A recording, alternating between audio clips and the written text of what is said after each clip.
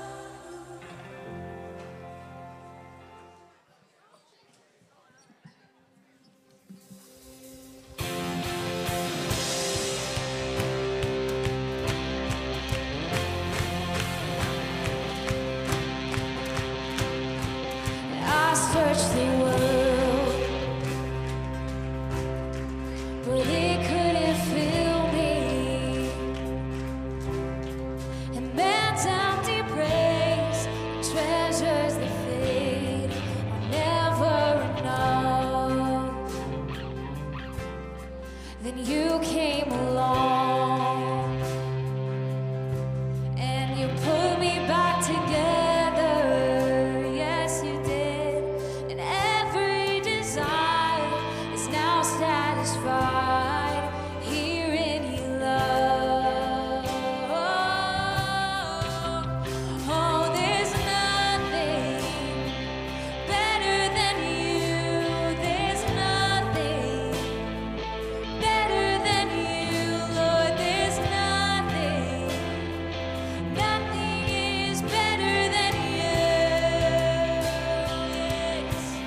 Oh, I know it's true. Come on, Bridge Youth, we sing. I'm not afraid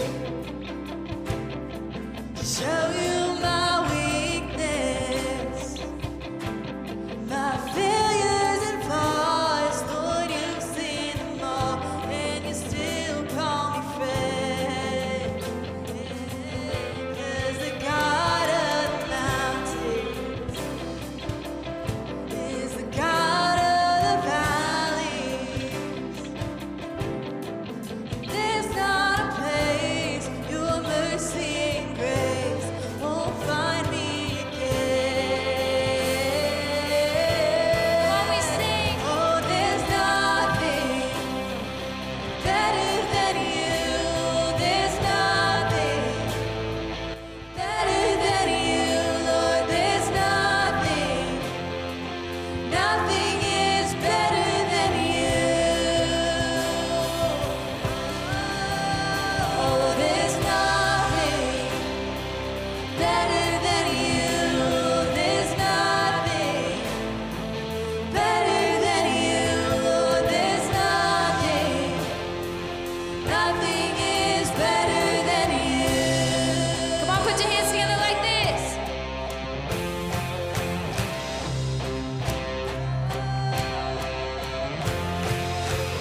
You turn mourning to dancing. Hey. You give beauty for ashes. You turn shame into glory. You're the only one who can. Come on, Bridge Youth. You turn mourning to dancing. You give beauty for ashes. You turn shame into glory. You're the only one who can. You turn graves. You turn graves into gardens. You turn bones into armies. You turn seas into highways. You're the only one who can. You're the only one who can. Come on, sing this out. Oh, there's nothing better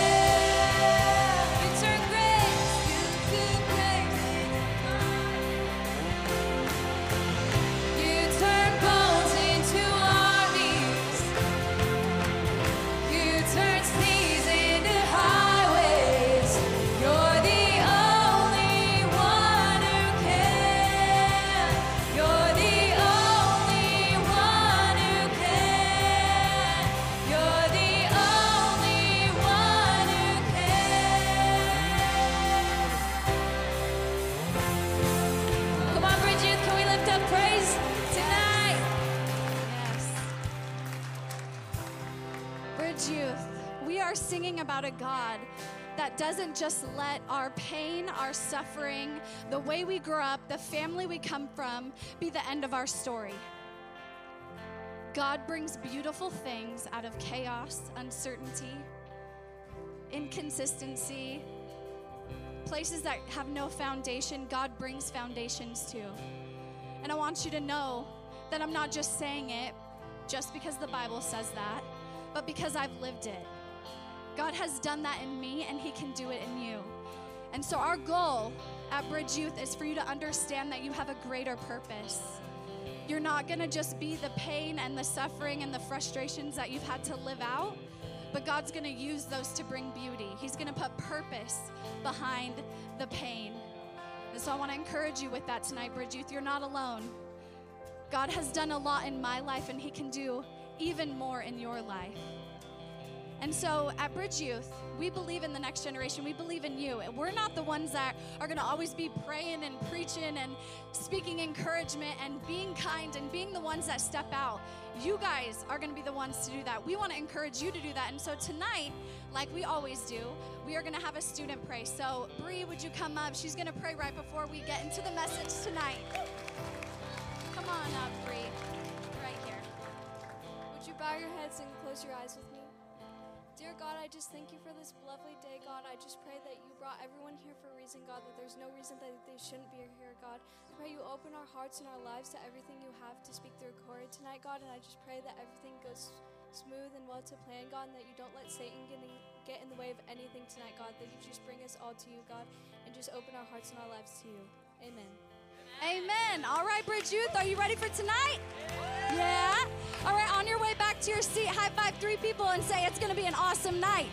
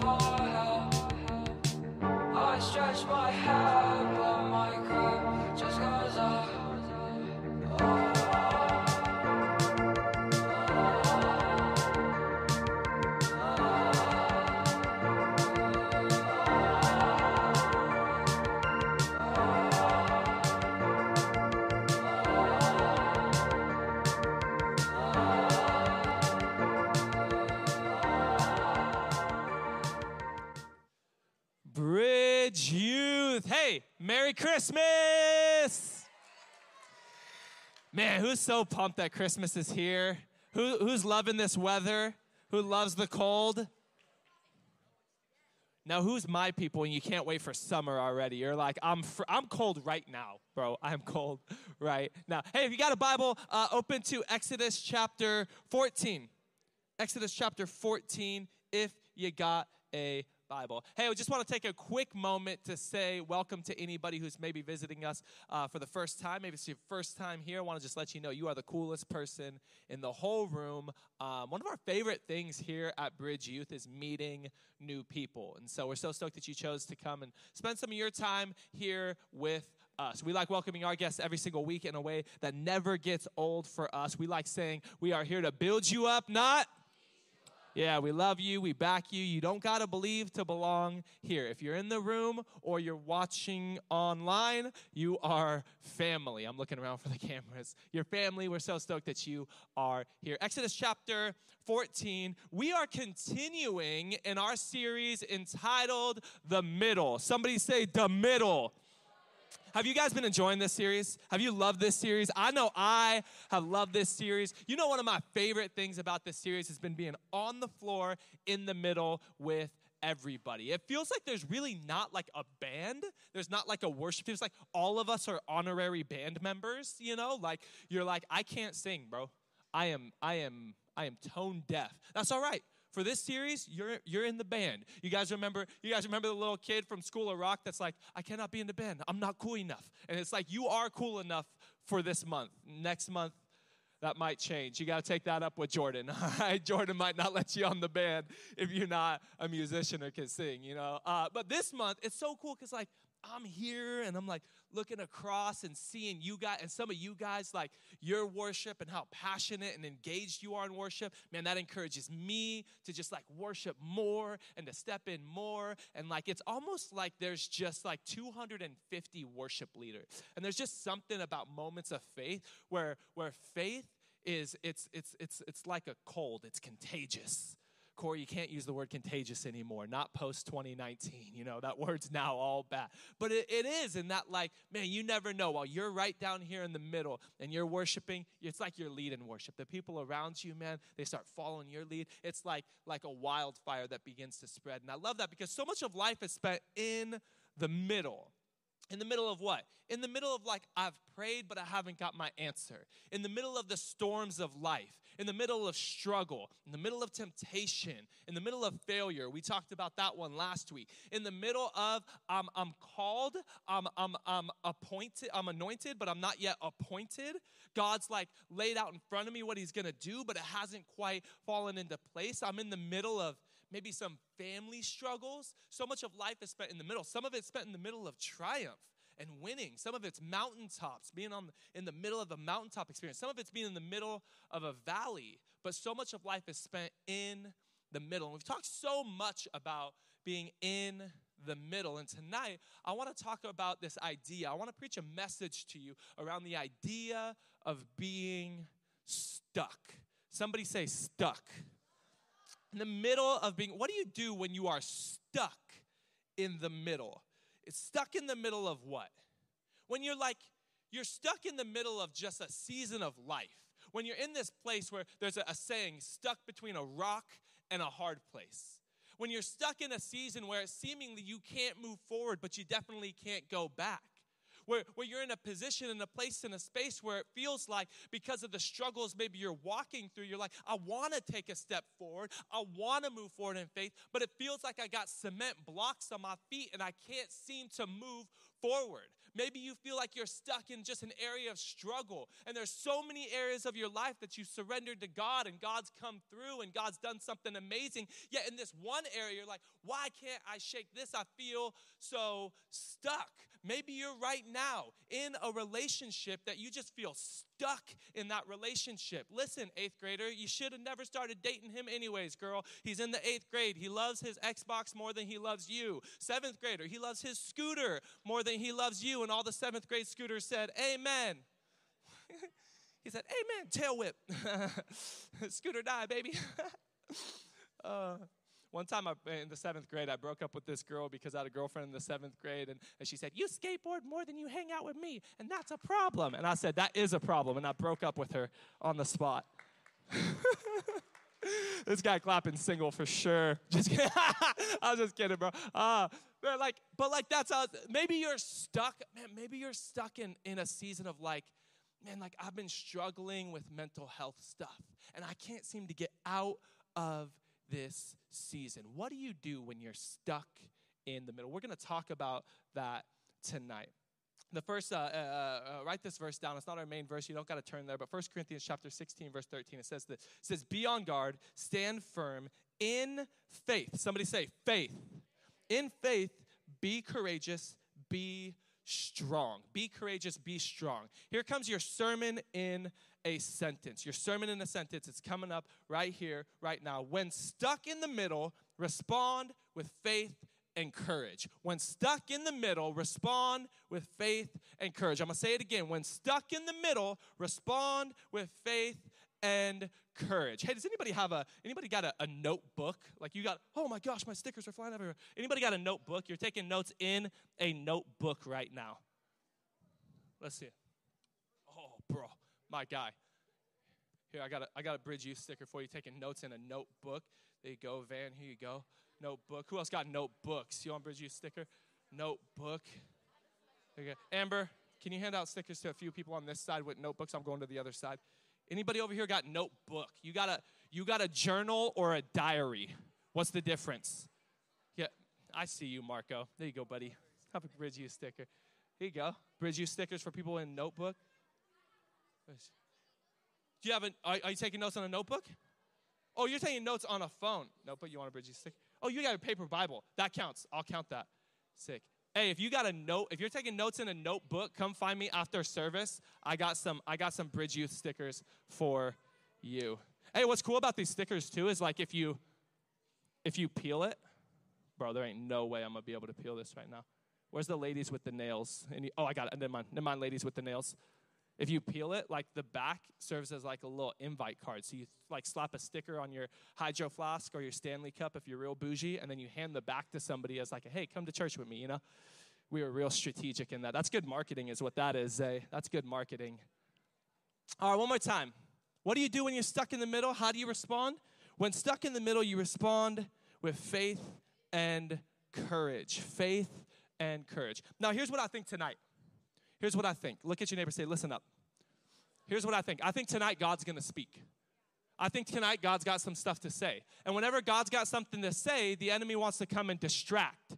So here for these next few minutes, we're going to be here for a good time, not a long time. For the next few minutes, let's do this. Nobody distract anybody. All of us, we ain't in the 5th grade no more. We are 6th grade and up. We can all hold our peepees until the end of service. We don't got to be moving around and going to the bathroom and all this. Why are you saying this, Pastor Corey? I'm saying this because this word is like burning in my heart. Once in a while, as a preacher, you got something. I always got stuff that, ask our school of ministry students, bro. Like anytime they're like, you got an hour to talk to the interns, Corey. I'm going to be there hour and a half. Easy, anytime. There's so much stuff I want to say. Once in a while, there's something burning in my heart as a preacher that I feel like I need to preach. And this is one of those sermons. So tonight, let's eliminate all distractions. Don't let anything pull for your attention because I think God's going to speak to you. While I speak to you, you're welcome to speak back to me. Add to the conversation. Don't take away from it. Don't be a distraction. Be a support. You can say amen. You can say that's good. You can say let's go. You can say preach it, white boy,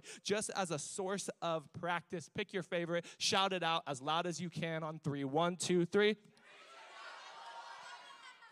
I haven't heard that for a while. Now I'm ready and hyped to preach. Okay, so Exodus, I am Hawaiian. Fun fact. I am a lot of Hawaiian. So maybe it's just preach it Hawaiian, but that doesn't sound as good, Exodus chapter 14. Tonight we're talking about one of the most legendary moments of somebody being stuck, of some people being stuck.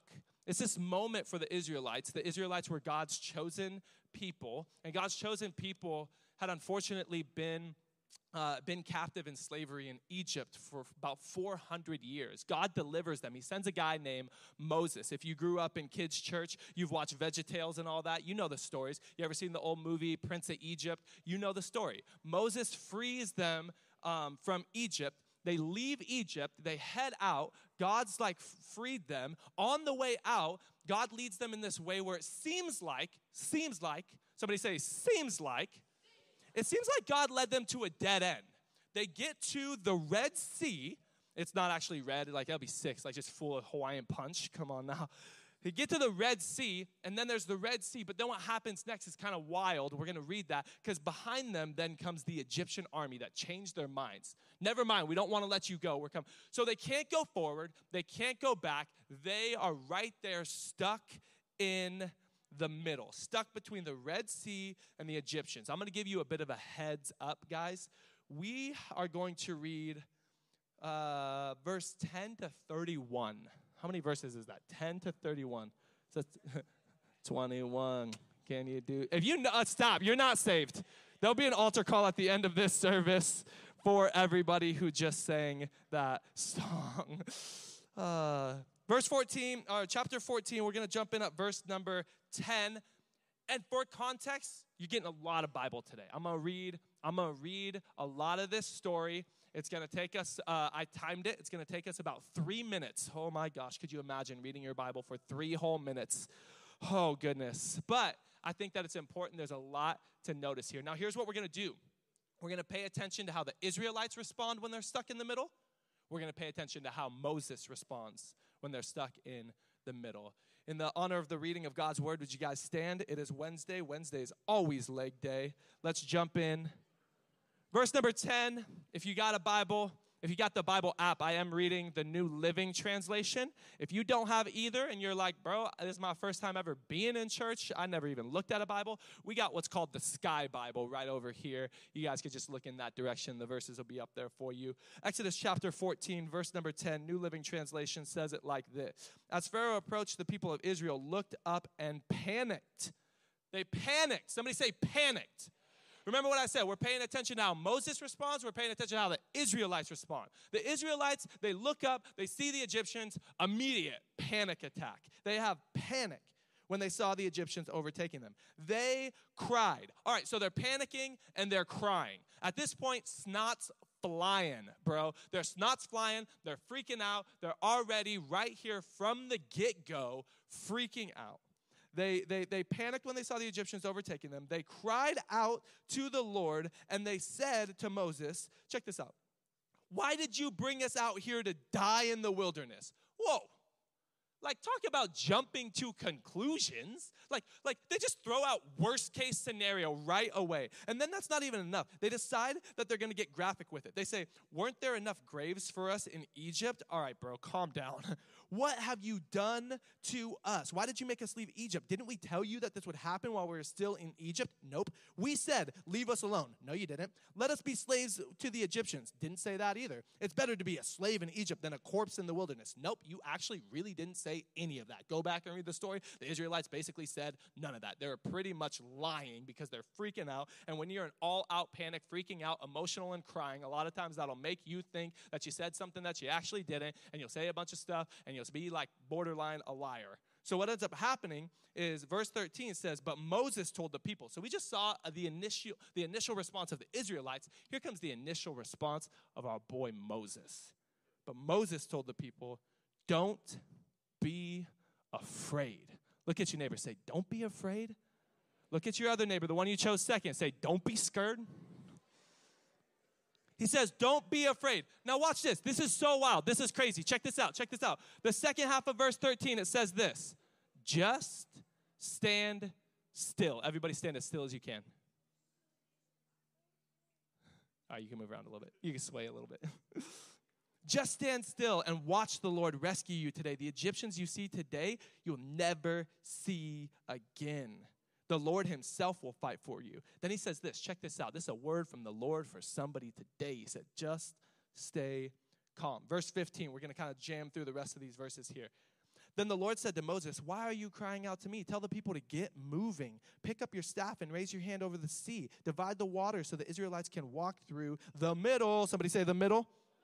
The middle of the sea on dry ground, and I will harden the hearts of the Egyptians, and they will charge in after the Israelites. My great glory will be displayed through Pharaoh and his troops, his chariots and his charioteers. When my glory is displayed through them, all Egypt will see my glory and know that I am the Lord. Verse 19, then the angel of God, who had been leading the people of Israel, moved to the rear of the camp. The pillar of a cloud also moved from the front and stood behind them. The cloud settled between the Egyptian and Israelite camps. I'm not going to get into it. I won't have time tonight, but where does the presence of God rest? Somewhere between you and your enemies. Somewhere between you and those who are trying to attack you. But that's not my message tonight. I don't got time to get into it. Stop tempting me to preach something that's not in my notes, okay? As darkness fell, the cloud turned to fire, lighting up the night. But the Egyptians and Israelites did not approach each other all night. Verse 21, then Moses raised his hand over the sea, and the Lord opened up a path through the water with a strong east wind. The wind blew all that night, turning the seabed into dry land. So the people of Israel walked through the middle. Somebody say the middle. The middle of the sea on dry ground with walls of water on each side. That's crazy. Verse 23, then the Egyptians, all of Pharaoh's horses, chariots, and charioteers, chased them into the middle. Somebody say the middle of the sea. Just before dawn, the Lord looked down on the Egyptian army from, turn the page, the pillar, fold the Bible, the pillar of fire and cloud, and he threw their forces into a total confusion. He twisted their chariot wheels, making their chariots difficult to drive. Let's get out of here, away from these Israelites, the Egyptians shouted. The Lord is fighting for them against Egypt. When all the Israelites had reached the other side, the Lord said to Moses, raise your hand over the sea again. Then the waters will rush back and cover the Egyptians and their chariots and charioteers. So as the sun began to rise, there is light at the end of the tunnel that you're walking through right now, young person. As the sun began to rise, Moses raised his hand over the sea, and the water rushed back into its usual place. The Egyptians tried to escape, but the Lord swept them into the sea. The waters returned and covered all the chariots and charioteers, the entire army of Pharaoh. All of the Egyptians who had chased the Israelites into the sea, not a single one survived. And some of y'all say the Bible is boring. This would be a rated R movie right here, and your parents wouldn't let you watch it. Verse 29, but the people of Israel had walked through the middle, somebody say the middle, of the sea on dry ground as the water stood up like a wall on both sides. That is how the Lord rescued Israel from the hand of the Egyptians that day. And the Israelites saw the bodies of the Egyptians washed up on the seashore. I told you, rated R, bro. 31, when the people of Israel saw the mighty power that the Lord had unleashed against the Egyptians, they were filled with awe before him. Check this out, last verse before we pray, sit down and dig into what God wants to say. It says, they put their faith in the Lord and in his servant Moses. Let's pray. God, speak to us tonight. Amen. Grab a seat. Have you ever had a moment where you felt stuck? You ever have a moment where you felt stuck, like physically, like legitimately, like you're actually physically stuck?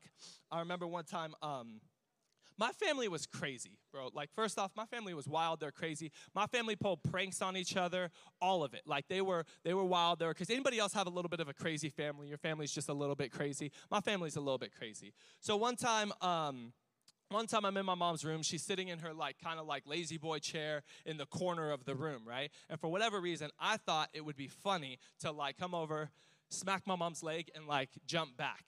And I knew my mom was, like, a little too lazy to get up out of the chair and chase me. So I thought it'd be funny to just keep on doing it, smacking her leg and jumping back, you know? That's the last time I'll do this to my wife, because my wife will get up and chase me around, beat me up. But I kept doing it to my mom over and over. I thought it was so funny, and I'm smacking her leg and I'm jumping back. And then she's starting to get frustrated, which, of course, for me, makes it even funnier. So I'm doing it over and over and over again. And then my mom ends up going, she goes like this. She goes, Corey, do it again and see what happens. All right, all the guys in the room, all the gentlemen. Hey, all the gentlemen, on the count of 3, give me your lowest and manliest. Hey, 1, 2, 3. There's a lot of prepubescent males up in this place.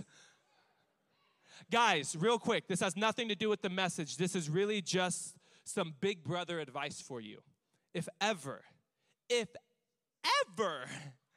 any woman on the planet, whether family, not family, mom, grandma, great-grandma, great-great-grandma, great-great-grandma, great-great-great-great-grandma, your crazy aunt, your cousin, your sister, your girlfriend, your future wife, your fiance, or some random chick that you don't know at Walmart, whoever it is, if a woman looks you in the face, young man, and says, do it again and see what happens, for the love of God, your life is at risk, do not do that thing again.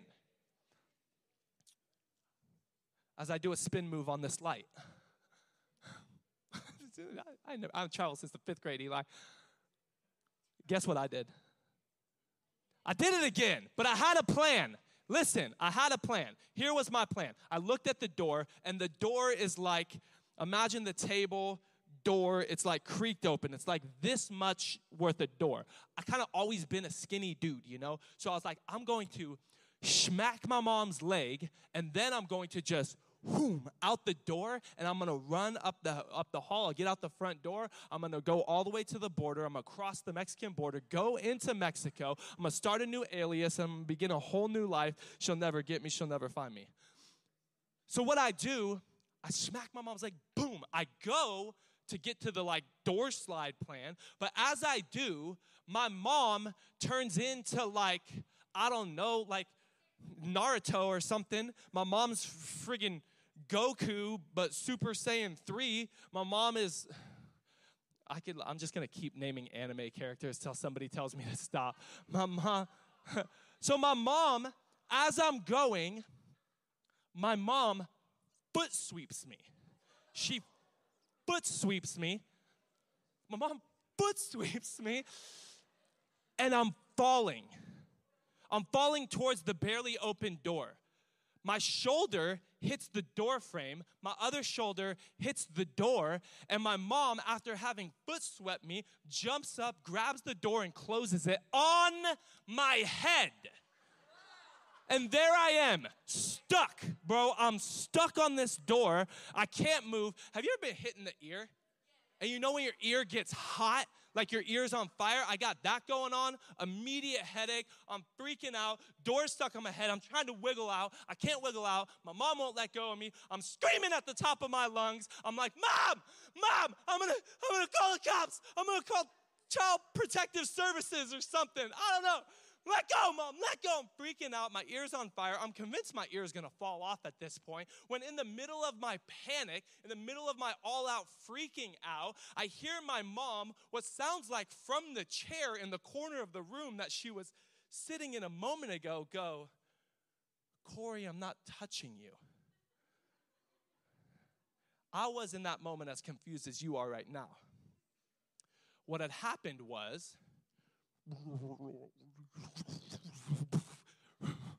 replay, I smacked my mom's leg. I went to run. She did, in fact, foot sweep me, but she foot swept me while sitting down. I'm stumbling. As I stumbled, my shoulder hit the door frame, and I went to try to catch myself, and I grabbed the door with this hand. Boom. And because my weight's falling forward, I was holding the door on my own head. I let go of the door when I hear my mom say she's not touching me. I let go. I hit the ground. I still got up. I ran out the door. I went to the Mexican border. I started a new alias, and I came back in the country just about 10 years ago under the name Corey Devon White.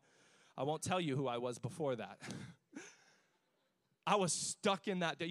Have you ever been stuck? Have you ever felt stuck? We're going to talk tonight about what to do when you're stuck in the middle. Number one, if you're taking notes, write this down. Expect God's best, not the worst. That is better than you responded to, I'm telling you that. Expect God's, what do you do when you are stuck in the middle of the situation? We got the Israelites. They got the Red Sea in this section. You guys are the Red Sea. Over here, you guys, I'm sorry, you're the Egyptians. I know, you're probably really nice people. My wife is with y'all, okay? But you're the Egyptians right now.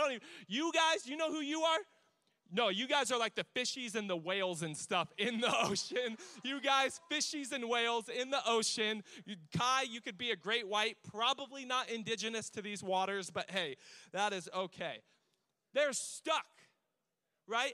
And in this moment of, well, we can't go forward, there's a sea, there's an ocean, there's a giant body of water, and we don't got no boats. They turn around, there's an army over there that wants to murder us. We can't go forward, we can't turn around, we can't go left, we can't go right. I motioned right and I said left, I motioned left and I said right, but they're stuck in the middle. And what do you do when you're stuck in the middle?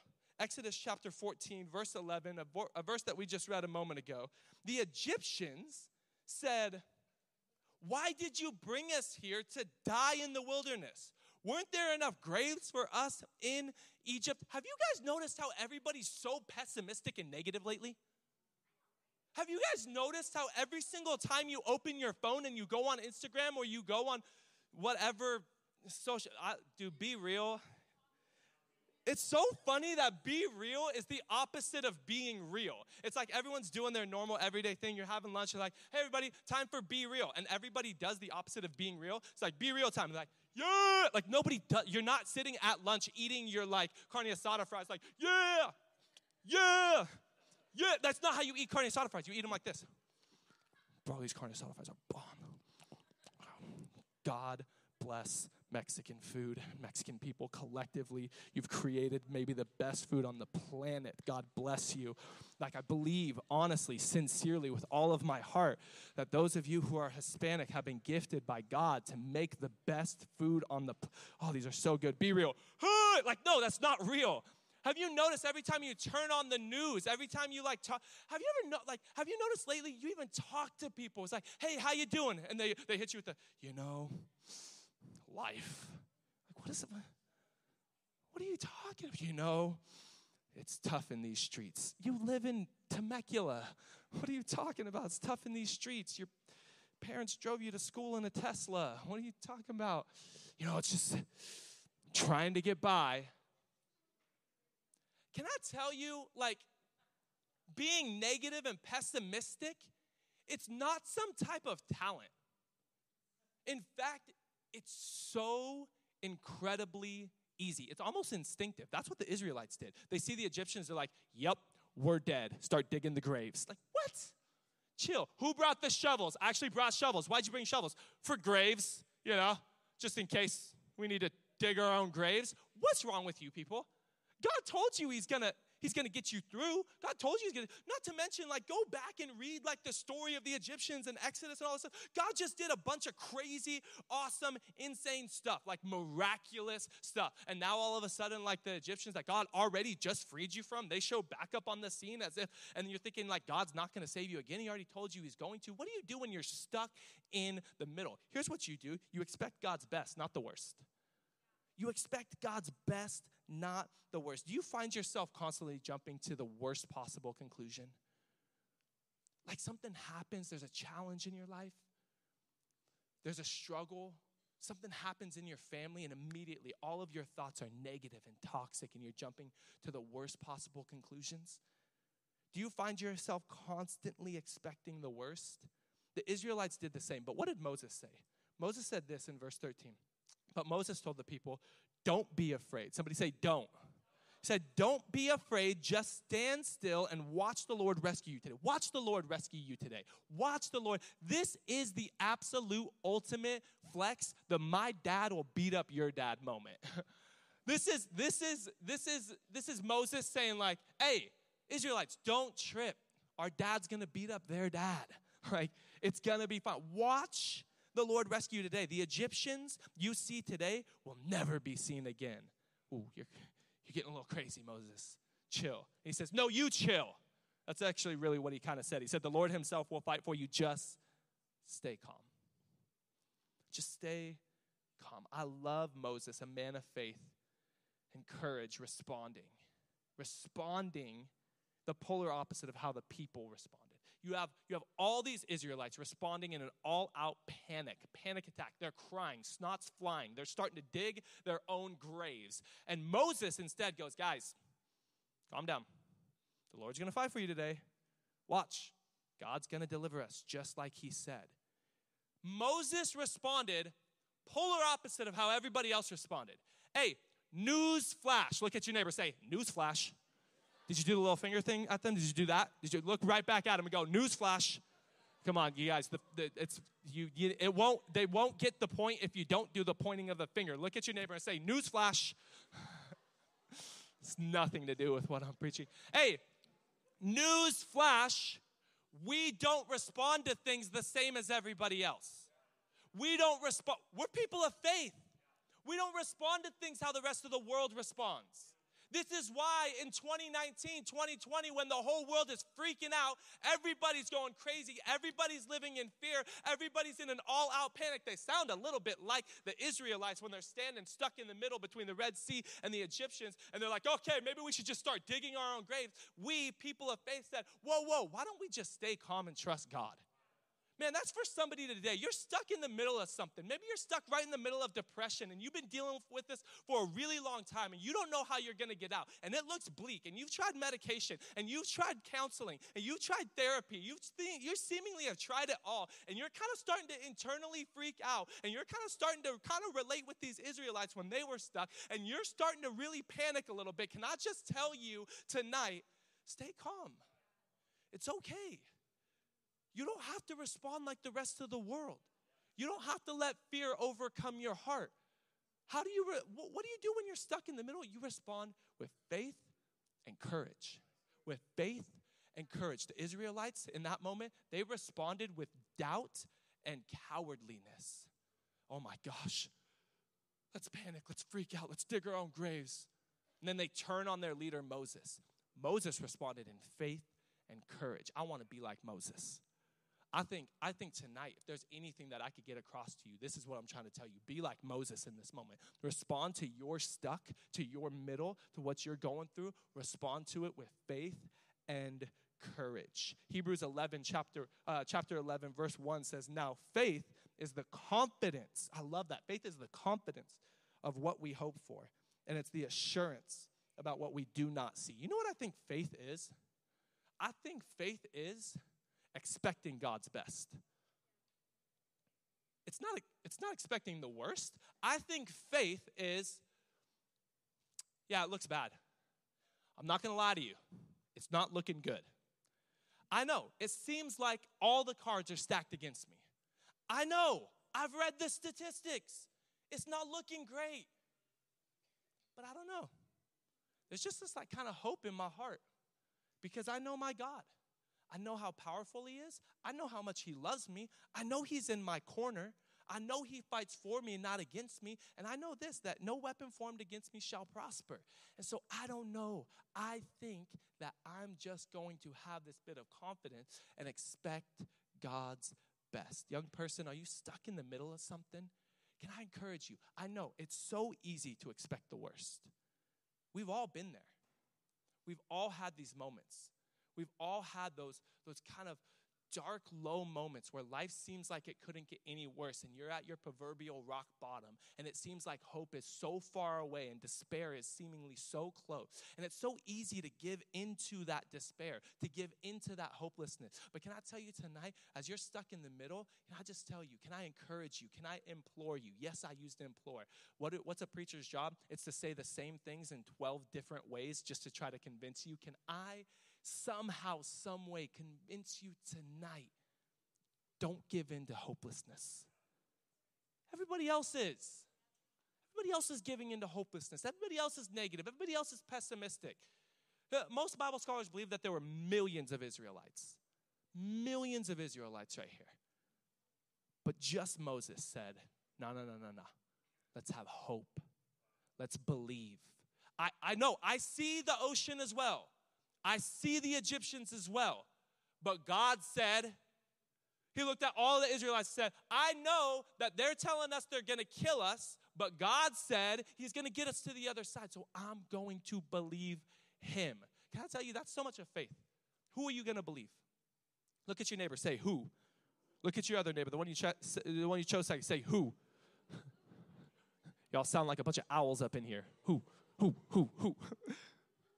Bro, you ever see the picture of the baby owls in the attic? After church, not right now. Google it, bro. They're like aliens. They're terrifying. It's nothing to do with my message at all. Who are you going to believe? My wife has this thing that was next to her mirror in the bathroom for a really long time, and it said, do you trust God or do you trust God?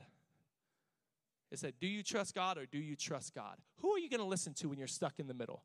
When you're stuck in the middle of struggle, when you're stuck in the middle of despair, when you're stuck in the middle of hopelessness, when you're stuck in the middle of depression, when you're stuck in the middle of your parents not wanting to stop fighting and all that you can see down the road of your parents' relationship is divorce, and you're stuck in the middle of all of your friends' drama and gossip, and it seems like the world is just ripping your friend group apart. You're stuck in the middle of senior year and freshman year of college, and you don't know what's next. You're stuck in the middle of a big faith decision. You're stuck in the middle of a temptation or a struggle or a sin that you can't seem to shake. What do you do when you're stuck in the middle of that? Who are you going to listen to?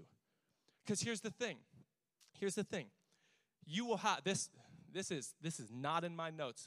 Can we for like 30 seconds go college level stuff? Like, okay, everybody do this real quick. Like you're holding a glass of like not a frappuccino. That's junior high. Let's espresso. No, espresso. All right, let's be college level, right? In those, there's no X in it. It's espresso. The press espresso. Best coffee in town. Second only to the coffee shop owned by my boy Tyler.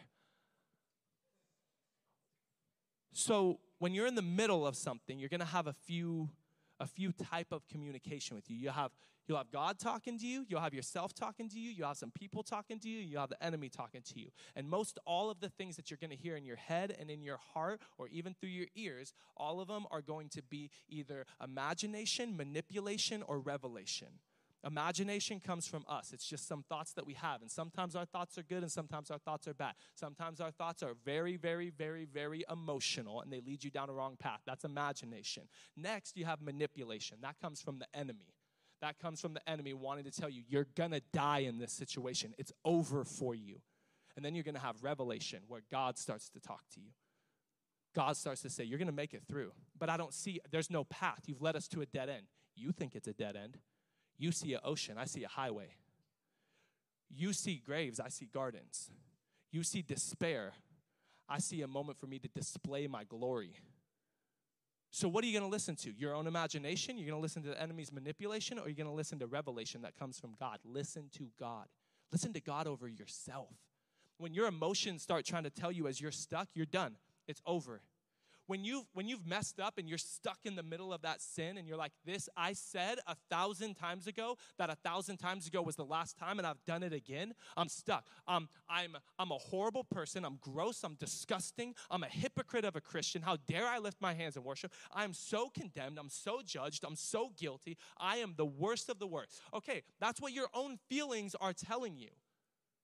Who are you? Don't believe yourself. Believe God. You know what God says in his word? God says that there is now, therefore, no condemnation. Somebody say no. Somebody say none. There is no condemnation for those who are in Christ Jesus. The old, it's gone. The new has come. The Bible says you. Yes, you. I know you're thinking, not me. Yeah, you. You are the righteousness of God in Christ Jesus. I don't feel like it. Since when did your feelings have anything to do with anything, bro? Since when did your emotions dictate the universe? How are we going to be so prideful that we think, oh, yeah, my emotions, my feelings, yeah, the ones that change every 5 minutes. It's like, I hate humanity. Take a drink of coffee, and I'm like, I love everybody. Some of y'all, high school girls, how you act before and after lunch is totally different. Like, I am hangry, and now I'm holy. Praise God. And we think our emotions and our feelings trump God's word and what he said? When you're stuck in the middle, you know what you need to do? You need to expect God's best, not the worst. What does expecting the worst lead to? For the Israelites, it led them to fall into the default of what they've always known. The problem is that their default was slavery and imprisonment. Their destination, according to God, was freedom and paradise. But they were willing to go back to slavery and imprisonment because in the moment when they were stuck, they were like, let's just go back. Here's the thing about freedom. God wants you to be free. God wants freedom for you. Over that sin, over that depression, over that struggle, over that issue with your health, over the anxiety that you feel constantly, over all the drama in your friend group that's just tearing you apart emotionally, over all the worries and the fears that you have. God wants you to be free from that. God is a God of freedom. The scripture says it was for freedom that Christ set us free. Scripture says where the Spirit of the Lord is, there is freedom. God wants you to be free. You know that God wants you to be free? Here's the thing about freedom, though.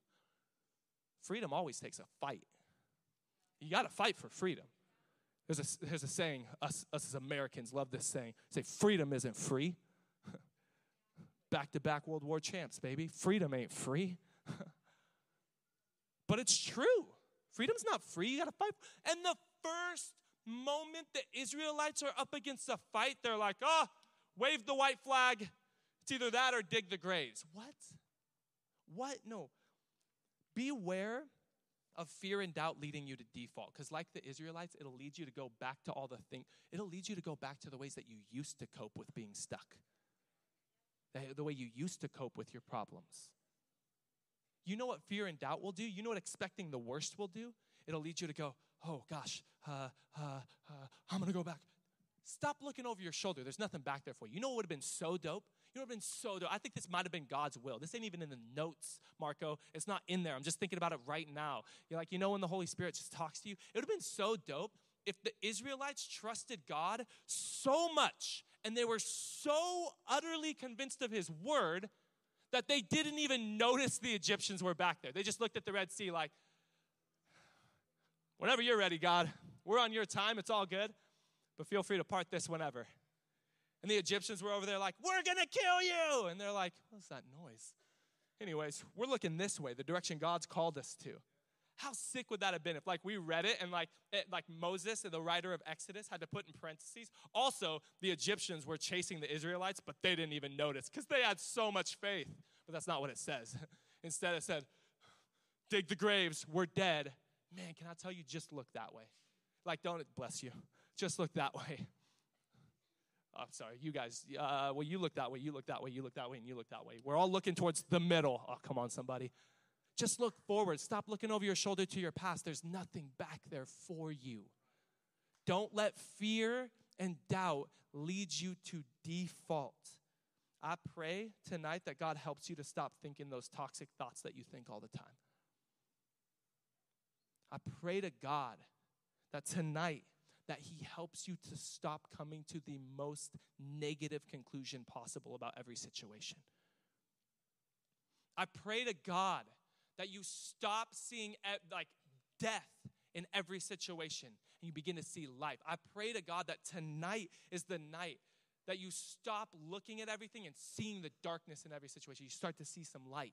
I pray in Jesus' name that those of you who for your entire life, you've been so negative, you've been such a pessimist, that tonight you become an optimist. And this isn't like some self-help talk, be positive, God will send you rainbows and butterflies and unicorns. God did not send a unicorn Pegasus, I don't know the difference, or a combo of the two. They didn't get to the Red Sea and God was like, Pegasus for everybody. Hop on, we're riding over the Red Sea. No, it took some faith and it looked a little dark for a moment. But I pray in Jesus' name that tonight would be the night that even when it looks a little bit dark, you would be the 1 in a million like Moses that goes, I see some light.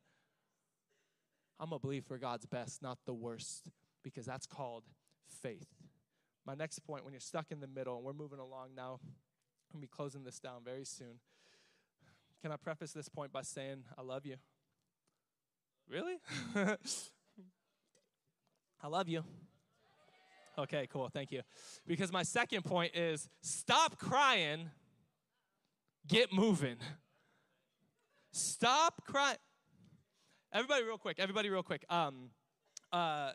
Along with me, everybody spell the word shop. Here we go. S-H-O-P. What do you do at a green light? Thank you.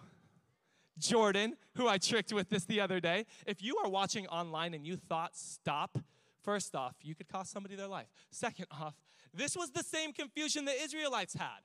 They get to the Red Sea and they see the Egyptians. Sorry, these sections, you're still the Egyptians. They see the Egyptians and they're like, we should just stop. Don't move, don't go anywhere.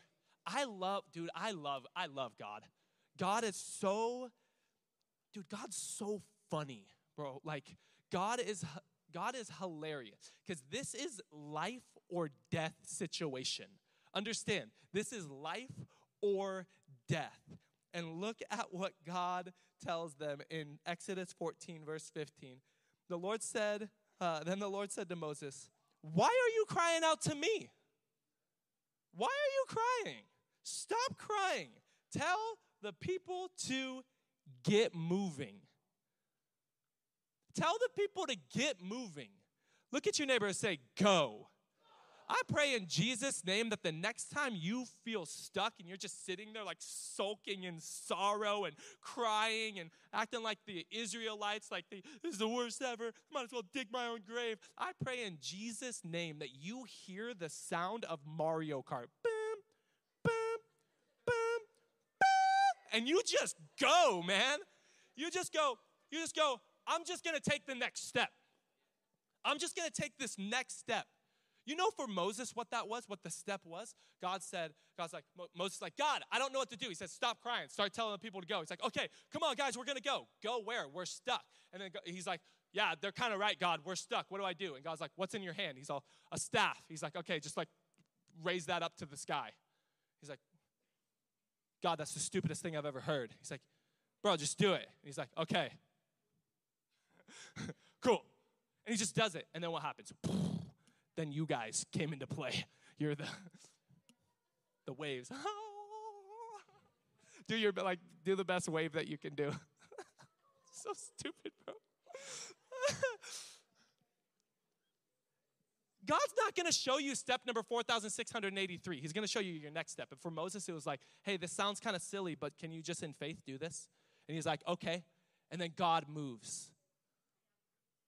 Stop. I know it sounds harsh because some of this, I've walked through them too. I know some of you guys, this is why I'm preaching this message, is because I know that some of you guys are going through it. Some of you guys are going through some struggle, are going through some hardship, are going through some real stuff. And I'm not trying to be insensitive. All I'm trying to say is that Joshua chapter 1 is when Joshua comes on the scene and he's the successor of Moses. Moses dies. Joshua's now in charge of these same Israelites, right? And he then has to lead them into the promised land, the place that they were heading since here. But it takes them 40 years because of fear, disobedience, doubt, all this sort of stuff. Sin is involved, everything like that. And day one on the job, you know what God tells Joshua day one on the job?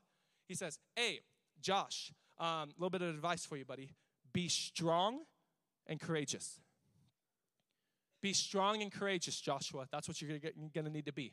You're going to need to be strong and courageous. And all I can think about is how so much of the world is trying to tell you young people the exact opposite. Left and right, I feel like I'm combating every other voice in your life. Because every other voice in your life is like, hey, you're not strong, you're weak, you're fragile, you're a snowflake. You're like a little piece of glass that if anybody ever so much as touches you or breathes on you, you're going to crumble apart. If somebody, oh my gosh, if they unfollow you on Instagram, they hate you, and you got to hate them back, and you got to be, and you know what? On top of all of that, you're a victim. You're like, but I've never been victimized. It doesn't matter. That's the thing. You don't ever have to be victimized to be a victim. You can actually just kind of feel like a victim, and then you are. And then you know what you should do? You should be super mad at whatever group has hurt your feelings and made you feel like a victim. And then you should be really mad at them, hate them. And then you should look at yourself as fragile and you're hurt. And now your whole life is crumbling down, and you should just don't stop crying. Keep crying. Just soak in your sorrow. And the whole world's trying to tell you that you're weak. Can I tell you? Scripture says all the opposite things about you. And in fact, here's one of the craziest things Scripture actually says. Scripture says that actually, but even when we're weak, we're made strong. In our weakness, we have strength because of God. And it says, then God says, also, Joshua, don't just be strong, be courageous. But the whole rest of the world is trying to tell you, young people, don't be courageous, be scared of what? Everything. Be scared of everything. When should I be scared of everything? All the time. That sounds kind of stressful, right? Because you're super stressed, and you're the most depressed and anxious generation in 50 years, and you're this, and you're that. And have you noticed how everybody just wants to speak death and despair over your generation? What if you were Moses, though? In the midst of that, if you were Moses, and while everybody wants to speak death and despair over your generation, you stood up and you said, yeah, nah. And they're like, what do you mean no? Yeah, just no. No to what? All of it? Like what? Oh, like that I'm going to be depressed and anxious and fearful and fragile and a victim, and that every single statistic that's stacked against me is going to prevail over my. I'm done hearing statistics, bro. Don't come and talk to me about statistics. I don't want to hear statistics. I had every statistic stacked against me. My dad was in prison. I was born to a single mom. I was born addicted to drugs. My mom had my brother at 17, had an abortion at 18, had me at 19. And then everything in front of me were to say that I should be on drugs, in jail, divorced. I should have my whole life fall apart. And none of that happened. And people still want to try to talk to me about all the statistics. I'm like, bro, God crushed every statistic through my life. I just don't want to hear any of them anymore. anymore. Because what am I going to believe? Am I going to believe statistics or am I going to believe God's word? Which one am I going to believe? But you know what I had to do? I had to stop crying and I had to start moving. I'm not saying there's no moment to cry. Have your moment. And then get up. Look at your neighbor, say, get up. Get up, stop crying, get moving. The psalmist said this. He said in Psalm 23, verse 4, he said, yeah, even though I walk through. Somebody say, walk through. Come on, say, walk through. Even though I camp in the middle of the valley of the shadow of death. Even though I live in the middle of the valley of the shadow of death. Even though I pay rent in the middle of even though I buy real estate in the middle of the valley of the shadow of, no, he said, even though I walk through the valley of the shadow of death. I love this part because it sounds like a 16, 17-year-old girl with attitude. It says, I will fear no evil. You'll fear what? No. No what? No evil? What do you mean? No, I'm not going to fear any of it. None of it at all. When? Ever. Why? Like, why won't you fear any evil? Oh, for you are with me. God's with me. So I don't have to be afraid. I don't have to be scared. I don't have to be weak. I don't have to be fragile. I don't have to sit and cry about this my whole life. I could get up and get moving expecting God's best. It's easy to feel sorry for yourself. It's easy to just keep on sulking in sorrow. It's easy to walk in victimhood until you get to this place where you're just stuck. But here's the thing. Faith is kind of like water. What happens to water when it's stagnant? There's this place around where Jesus did ministry called the Dead Sea. You know what the Dead Sea was? The Dead Sea was a body of water that had no inlet and it had no outlet. And there's nothing living in it. That's why it's called the Dead Sea. See, what happens to stagnant water? It becomes toxic. Like, leave a cup of water just sitting there long enough and bacteria will grow and it'll turn. Anybody ever been around a swamp? You know why swamps get swampy? Is swampy a word? Do you know why swamps get swampy? Swamps get swampy, as a matter of fact. The swampiness of swamps is because of stagnation. Think about a swamp. I want you to get the image of a swamp in your mind. It's green, it's gross. It's disgusting. It's moldy. You feel like if I jump in there, one of my arms is going to fall off and I'm going to grow a third eye. That is what your faith looks like when it's stagnant and stands still. Keep your faith moving. Keep your faith. Look at your neighbor. Say, keep your faith moving. How? Just take a step. Whatever God's calling you to do, take a step. Because here's the thing. This is for the Israelites. This is for you. You feel like you're at a dead end? Israelites did too. God's already prepared the way. He's just preparing you. This side, you're no longer the Egyptians, all right? You need to hear this. God's already prepared the way. He's just preparing you.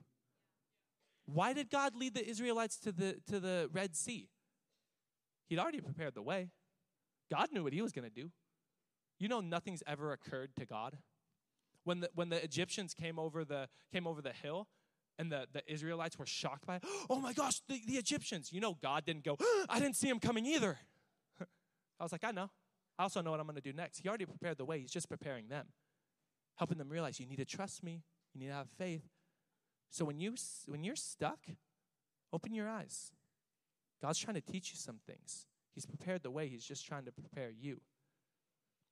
Keep moving when you're stuck.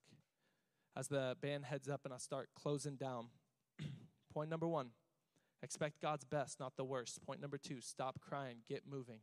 As I close, all you history buffs, you guys know what today is? You know why today is important as Americans? It's the 81st anniversary of Pearl Harbor. And if you don't know what Pearl Harbor is, it was a day that lived in infamy since then, in that it was the day that Japan bombed America, the Hawaiian Pearl Harbor. And there's something really, really interesting about December 7th, 1941. On December 7th, 1941, did you know that it was actually Americans that fired the first shot at Pearl Harbor? In fact, it was the very first shot fired by Americans in the war. It's just that nobody knew that yet at the time. A destroyer ship called the USS Ward, and I know this is nerdy, but I love this kind of stuff. History is so cool to me. It's so rad.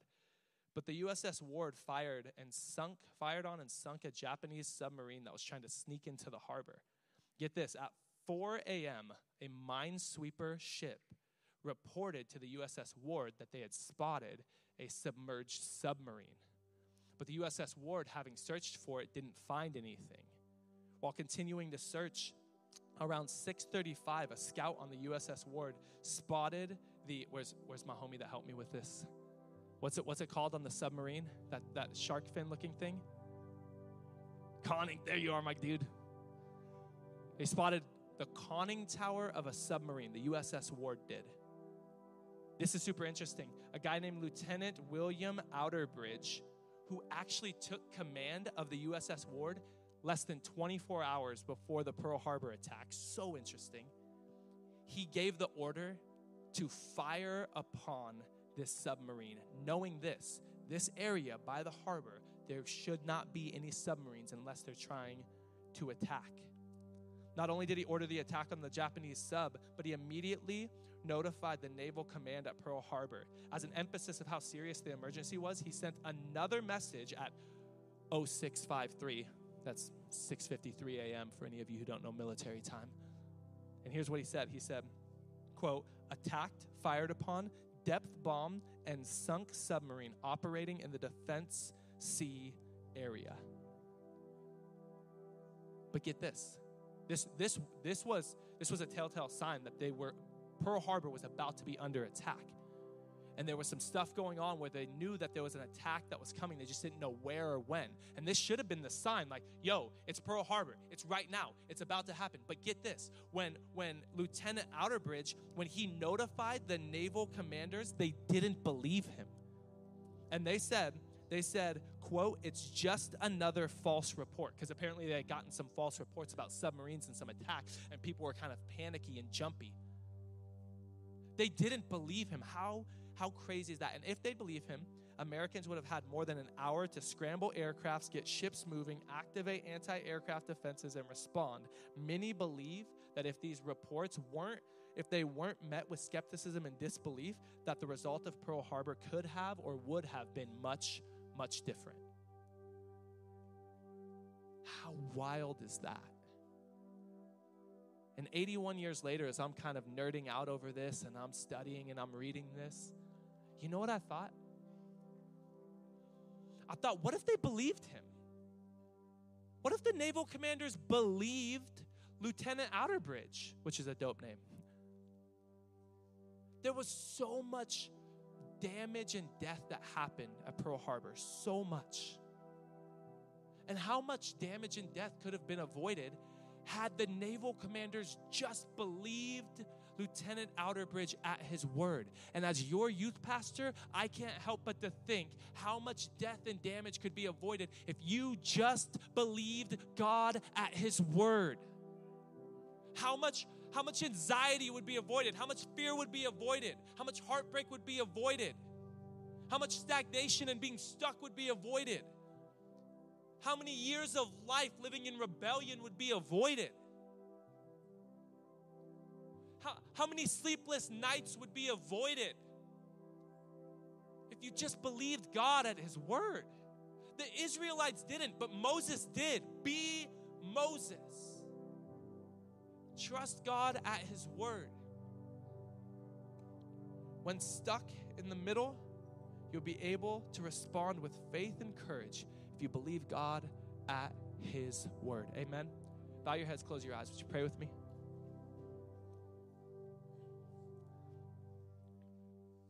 God, I pray that every single heart in this room would be filled right now with faith and courage. God, I pray that first and foremost we'd respond to you. We'd believe you at your word, God. That we'd put our faith and our trust in you. Soften every heart in this room right now. with heads bowed and eyes closed, maybe you're in this room and you would say, Pastor Corey, I've felt so stuck in sin, in failure. I felt stuck in isolation. And this God that you've been talking about, the one that delivered the Israelites from the Egyptians, delivered them from the enemies. I want to know that God. This Jesus that you're telling me came down right in the middle of my life. He came down and he died for my sins. I want to know that Jesus. If that's you, I'm gonna give you the opportunity to have a bit of courage in just a moment, to respond in faith and courage. And if you want to give your life to Jesus tonight, you want to in this moment say, God, would you come right in the middle of all of my baggage and all of my failures and all of my sin? Would you come? Would you come down in the middle of this and would you forgive me? Would you set me free? God, would you come and would you heal me? Would you be my Father? I want to give you my life. If that's you, I'm going to ask you to respond in just a moment in a way that'll take a little bit of courage. I'm going to count to 3, and I just want you to lift your hand and put it right back down if that's you. With heads bowed and eyes closed, if that's you, this is your moment. This is your time. When I get to 3, you don't worry about what's happening around you. This is your moment. Public setting, private moment. Heads bowed, eyes closed. When I get to 3, if you want to give your life to Jesus, you want him to come down in the middle of your story right here and now, you lift your hands. 1, 2, 3, go. All over this place. Man, so many hands going up. Best decision you can make with your life. I'll promise you that. You can put them right back down. You know, Moses declared words with his mouth that he knew to be true in his heart about the faithfulness of God. That's how we start this journey of faith with him, with words that we say with our mouth that we believe in our heart. Scripture says if you confess with your mouth and believe in your heart that Jesus is Lord and he rose from the dead, you will be saved. God is saving people right here in this moment. We're a family here at Bridge Youth, so we pray together. I am going to ask you that you pray this prayer right out loud after me. You're probably thinking, if you're brand new, what prayer? I've never prayed, Corey. What I'm going to do, I'm actually going to give you some words. I'm just going to ask you to repeat these words after me and just wrap your heart around it. Mean it with everything in you. This is your moment with God. I know we're all praying, but man, if it was just you and God, this would still be your moment with him. Would you repeat these words right after me? Everybody say this. Say, Lord Jesus, I know I'm a sinner, but I know you're a Savior. Jesus, I believe that you died for my sin and you rose from the dead. So tonight, I give you my heart, I give you my life, I give you everything. And from this moment forward, I'm going to follow you. Thank you for receiving me, and thank you for forgiving me. In Jesus' name, amen. Hey, can we welcome people into God's family? Hey, before we jump into worship, can I tell you, if you just prayed that prayer, it's not the end of the journey, it's just the beginning. And we want to kick off this journey with you with something that we call the next 7 days. It's a free gift we want to get in your hands. You get to get it in a really easy way. Just go to our Instagram, @BridgeYTH_. DM us the words next 7. We'll handle the rest. It's literally 7 videos you can watch over the next week that'll help you in taking the next step, bless you, of your faith journey. Hey, one more time, can we just welcome people into God's family? Hey, nobody distracting anybody. Would you stand? Would you come meet me right here in the middle? We're about to get into a moment of worship. Nobody distracting anybody, but this is really interesting to me. Check this out. Exodus chapter 15. This is just on the other side. Remember, we went all the way to chapter 14. That means you guys, y'all read almost all of Exodus chapter 14. You're Bible scholars. So get the picture. Moses, the Israelites, they were stuck in between, in the middle of the Red Sea and the Egyptians. God came through. Whoa, shocker. God did what he said he would do. Can I tell you, every single time God ever said he was going to do anything in my life, he's done it. He's never failed me, not even once. I've been following him for over 17 years of my life, and he's never failed me, not even once. You know, God's never failed anybody once, and he's not going to start with you. God comes through, right? They get to the other side. Moses turns around. He goes, peace out, Egyptians. The Red Sea covers them. Crazy. God delivers them. And instead of just turning around and marching towards the promised land, you know what Moses does next? The very first verse of the next chapter, Exodus chapter 15, verse 1, Then Moses and the people of Israel sang this song to the Lord. And there's a song with quotes of worship. After being stuck and God delivers you, and for some of you tonight, God already just delivered you. For some of you, God already just healed you. Young person who's been dealing with depression, for some of you, God's already just healed you. For some of you, He's gonna heal you progressively, step by step. For some of you, you've been struggling with fear. You've been stuck in the middle of fear, and God's already just healed you. For some of you, you're going to have some faith that God's going to part those waters and heal you. But either which way, you know what the best possible response is? Exodus 15. Worship God. Declare His goodness. Declare His faithfulness. But I don't believe He's faithful. Cool. Sing it till you believe it. Fake it till you make it. Keep singing it until you convince your heart. You know why? Because your heart's going to deceive you and your feelings are going to deceive you. And sometimes what you need to do, you need to proclaim with your mouth that which you don't yet believe in your heart. And keep proclaiming it with your mouth until your heart believes it. Convince your heart. Sometimes I got to pep talk myself. You know how I pep talk myself? I don't go, all right, Corey. I don't go look in the mirror. I'm like, all right, Corey, you got this, dude. Let's go. That would be the worst pep talk ever. I'm not a great encourager of myself. In fact, I tend to be a little bit self-loathing. I tend to beat myself up a little bit too much. So you know what I do? I pep talk myself by going, you know what, Corey? God's got a plan for you. You know what, Corey? You're anointed. You know what, Corey? God's chosen you. You know what, Corey? You're a royal priesthood. You're a son of a king. You know what, Corey? God's already used your life in all of these ways. Look at how faithful He's been. You know what, Corey? You know what, Corey? There are a bunch of people around you that'll join their faith with you if you keep doubting. You know what the Word of God says about you, Corey? Sometimes I just need to sing praises and declare God's word over my life until I believe it. Do me a favor. Close your eyes. Lift your hands. You're in the presence of God. He's moving. God, we trust your word.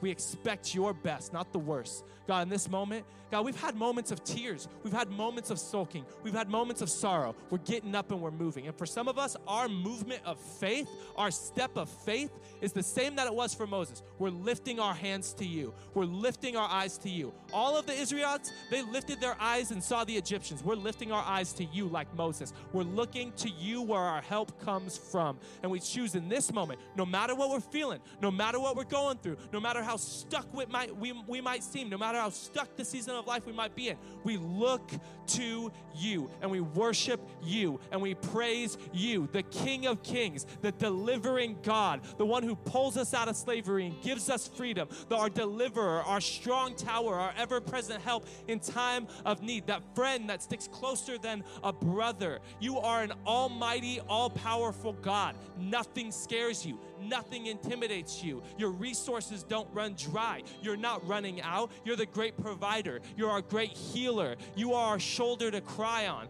God, you are our comforter when we need comfort. God, you are our deliverer when we need deliverance. God, you're our provider when we need provision. You are our Father. You are close. You're not far away. God, you were right there in a fiery cloud in front of the Israelites. And God, you're right here by your Holy Spirit in every single heart and in our midst and in our presence. We trust that you're near. And right now we worship you with everything in us and we praise you right there where you're at. Just begin to worship him in your own words. God, you're good.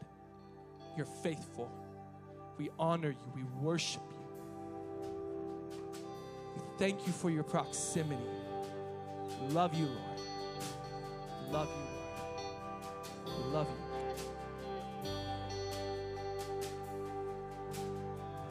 There's a grace when the heart is under fire. Another way when the walls are closing in. And when I look at the space between where I used to be and this reckoning, I know I will never be alone. There was another in the fire standing next to me. There was another in the waters holding back the seas.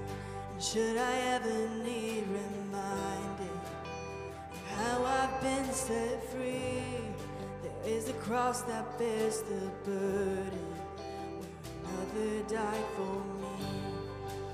is another in the fire.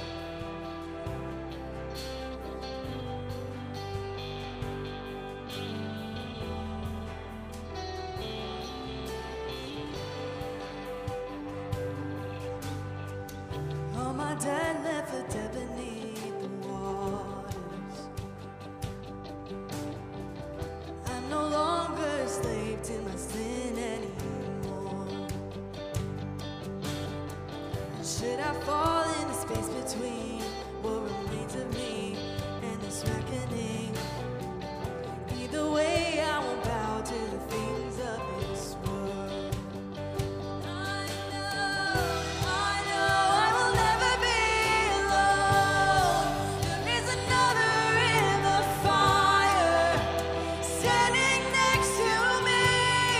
There is another in the waters, holding back the seas. And should I ever need reminding, power set me free. There is a grave that holds no body. Now that power lives in me. There is another in the fire. Oh, there is another in the fire. Oh, there is another in the fire. Oh, there is another in the fire. And I can see the light in the darkness as the darkness bows to Him. I can hear the roar in the heavens as the space between waves thin. I can feel the ground shake beneath us as the prison walls cave in. Nothing stands between us. Nothing stands between us. Another in the fire.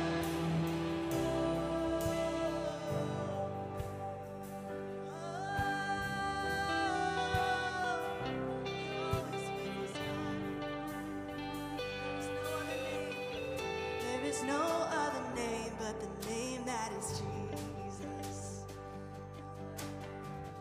He who was and still is and will be through it all.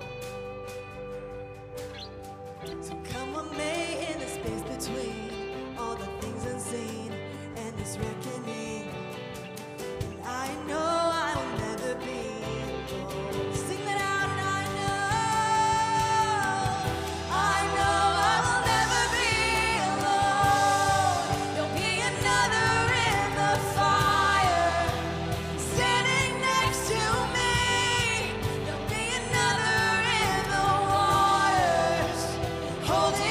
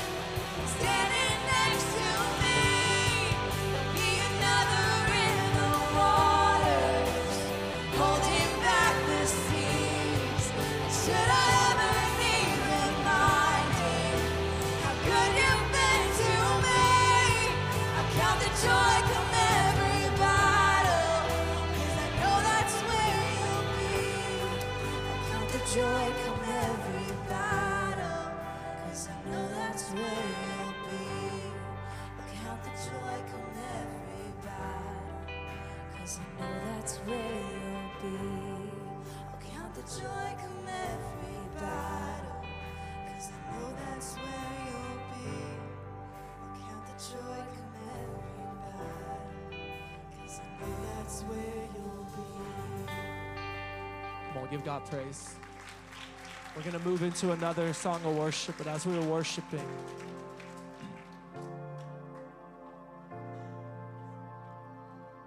to the young person that your place that you're stuck right now is you've been stuck in brokenness. Maybe something was done to you. Maybe someone's abandoned you. You've experienced heartbreak and heartache, and you've been broken and you felt stuck there. You've been hurt and you felt stuck there. I tell you, God wants to grab all the broken pieces and bring them back together. This is the word of the Lord for you. The Lord himself will fight for you. Here it comes. This is big. This is for you. Just stay calm. Just stay calm. Young person, you're stuck in brokenness. For some of you, you feel almost hatred towards the person that hurt you. Just forgive them. Stay calm. God's going to take every one of those broken pieces and bring it back together. God's going to make that thing that looks like a dead end make sense very soon. Just trust him. Just stay calm. I don't know why. This is what God put on my heart. Close your eyes. If you're comfortable, just put your hands out right in front of you like you're receiving something from God. This is what God put on my heart. Every single person, especially if you're the one that's feeling broken. You're stuck in that brokenness. Here's the calmness. Here's the peace that surpasses all understanding. That's what God showed me. Take a deep breath. Let it out. You feel the peace of God coming over you right now. God, we trust you. We worship you. We honor you. We know that you fight for us. We're just going to calmly sit. Let you work.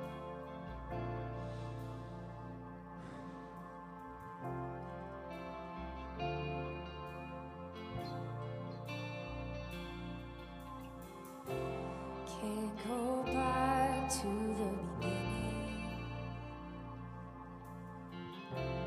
Can't control what tomorrow will bring. But I know here in the middle is a place where you promised to be. You promised. I'm not enough unless you come. Will you meet me here again? 'Cause all I want is all you are. Will you meet me here again? Oh yes. Come meet us here, God.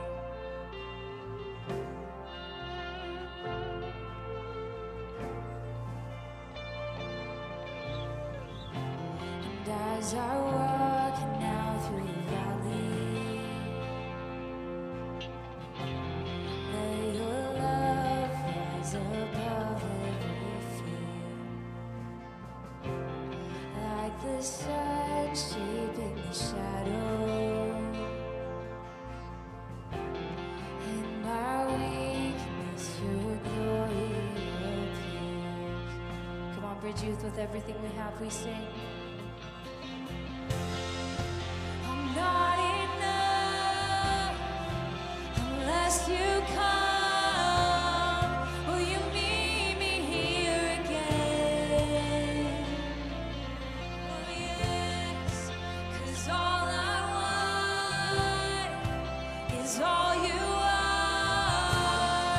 Will you meet me here again? Come on, just tell him tonight. I'm not enough unless you come.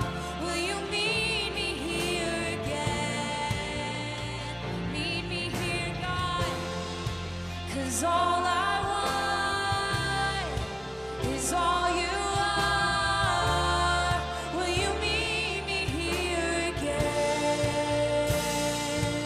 on, every single hand lifted high right now. Every single hand. Hey, this is the moment. This is the moment. Faith, courage. Faith and courage. Faith and courage over every single heart and every single mind right now. Faith and courage. We're responding in faith and courage. God is about to work a miracle in some people's life. Just have faith. Believe what you don't see. Know that it's on its way. Here it comes. Come on, with everything in you. Every bit of faith. Sing this out. Not for a minute. Not for a minute. Come on, let's go. Let's go. Was I forsaken? The Lord is in this place. The Lord is in this place. Come on, with everything in you. Lift this up. Come, Holy Spirit, dry bones awaken. The Lord is in this place. The Lord is in Here we this go. Come on, with every bit of faith. place. 'Cause not for a minute was I forsaken. The Lord is in this place. The Lord is in this place. And come, Holy Spirit, dry bones awaken. The Lord is in this place. The Lord is in this place.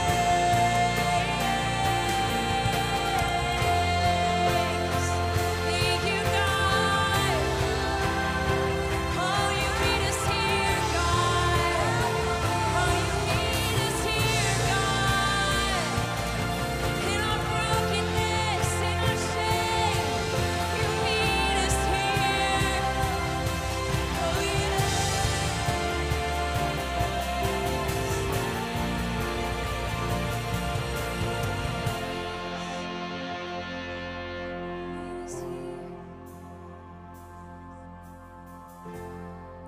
I'm not enough unless you come.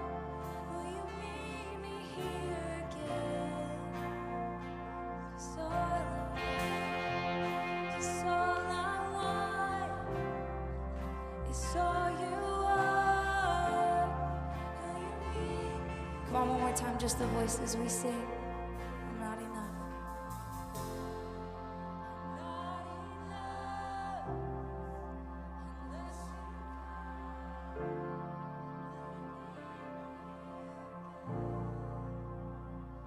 Cause all I want, 'cause all I want's all you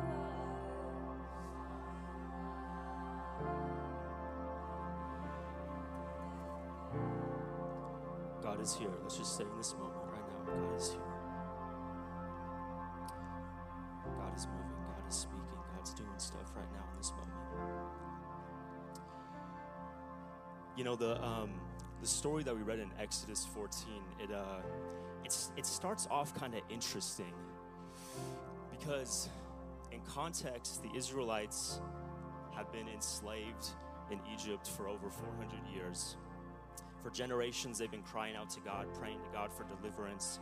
And finally, after 400 years, the nation of Israel has deliverance from Pharaoh and from Egypt. And yet, in Exodus 14, they start off by saying, essentially, we should go back to Egypt.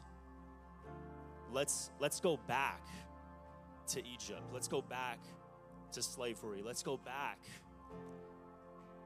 to where God called us out from. And it sounds really weird. And it brought to mind a historical event that happened, going off of what Pastor Corey was talking about with a historical event. There was a moment after the Civil War where the Union or the North won. Slavery was abolished. It was illegal, and every slave that was in the South had to be set free.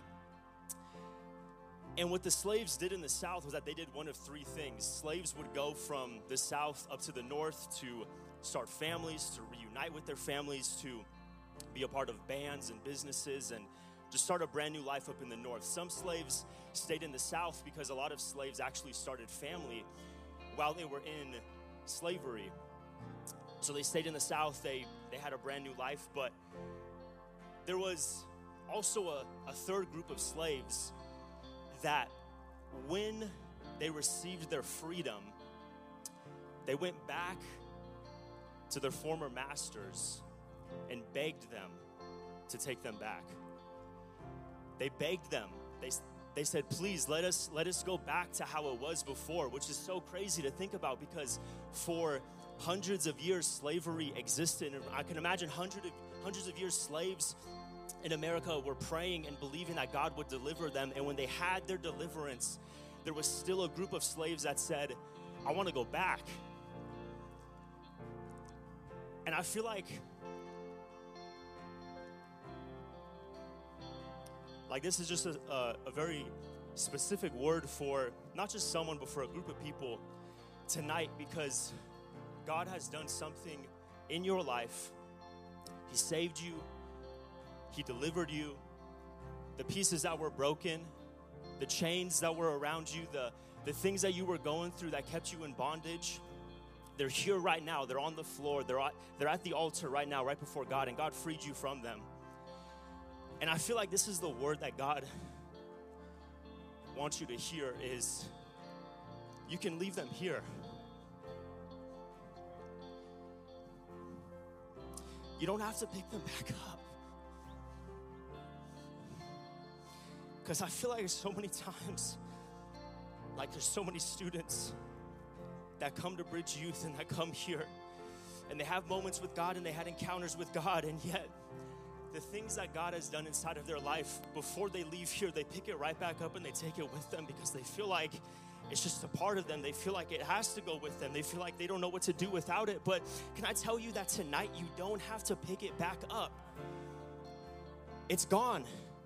You're free. It doesn't have the power over you anymore. When a difficult situation comes up, you know what you can do? You don't have to go back to your former master. You can go back to your new master, which is Jesus, which is your salvation, which is the truth of God. Don't pick it back up. When things get tough, don't go back to it. Don't go back to the thing that enslaved you. Don't go back to the thing that put you in bondage. Go to the thing that gave you freedom. Go to the thing that cut those chains. Go to the thing that sets you free. Go to the thing that split the sea right before you so that you can walk into freedom. Go to the God who freed you from those things. You don't have to pick them back up anymore. I feel like maybe we should go back into just the chorus of Here Again and just solidify that fact inside of our heart that God, here I am. God, I know that you've met us before, but God, would you meet me here one more time within this moment, Lord, even if it's just to reaffirm something inside of me, to let me know that I don't have to pick up those chains anymore. I don't have to pick up those addictions anymore. I don't have to pick up that bondage or that slavery anymore. But God, I'm going to walk out of here in freedom. I'm going to walk out of here in your righteousness and your love and your joy and your peace. I'm not going to pick up those things that are right before me that I have left right before you at the altar. But God, I'm going to walk out of here free. I'm going to walk out of here with my arms lifted. I'm going to walk out of here, God, with your power, with your might, with your strength, knowing, God, that you have called me out of something and into something new. God, you are doing something right now inside of here, God. Would you speak to us again all over this place, just like what Pastor Corey just said? Would you lift up your hands once again as a sign of freedom to say, devil, you don't have control over me anymore. Enemy, you don't have control over my thoughts, over my mind, over my emotions anymore, because I'm set free, because I'm a new creation, because I'm something new, made in eyes of Jesus. God, you have set me free. So let's lift up our hands as a sign of freedom to say, God, I am all yours. Come on, sing it out tonight. Unless you come, will you meet me here again? 'Cause all I want is all you are. Will you meet me here again? Yes, I'm not enough unless you come.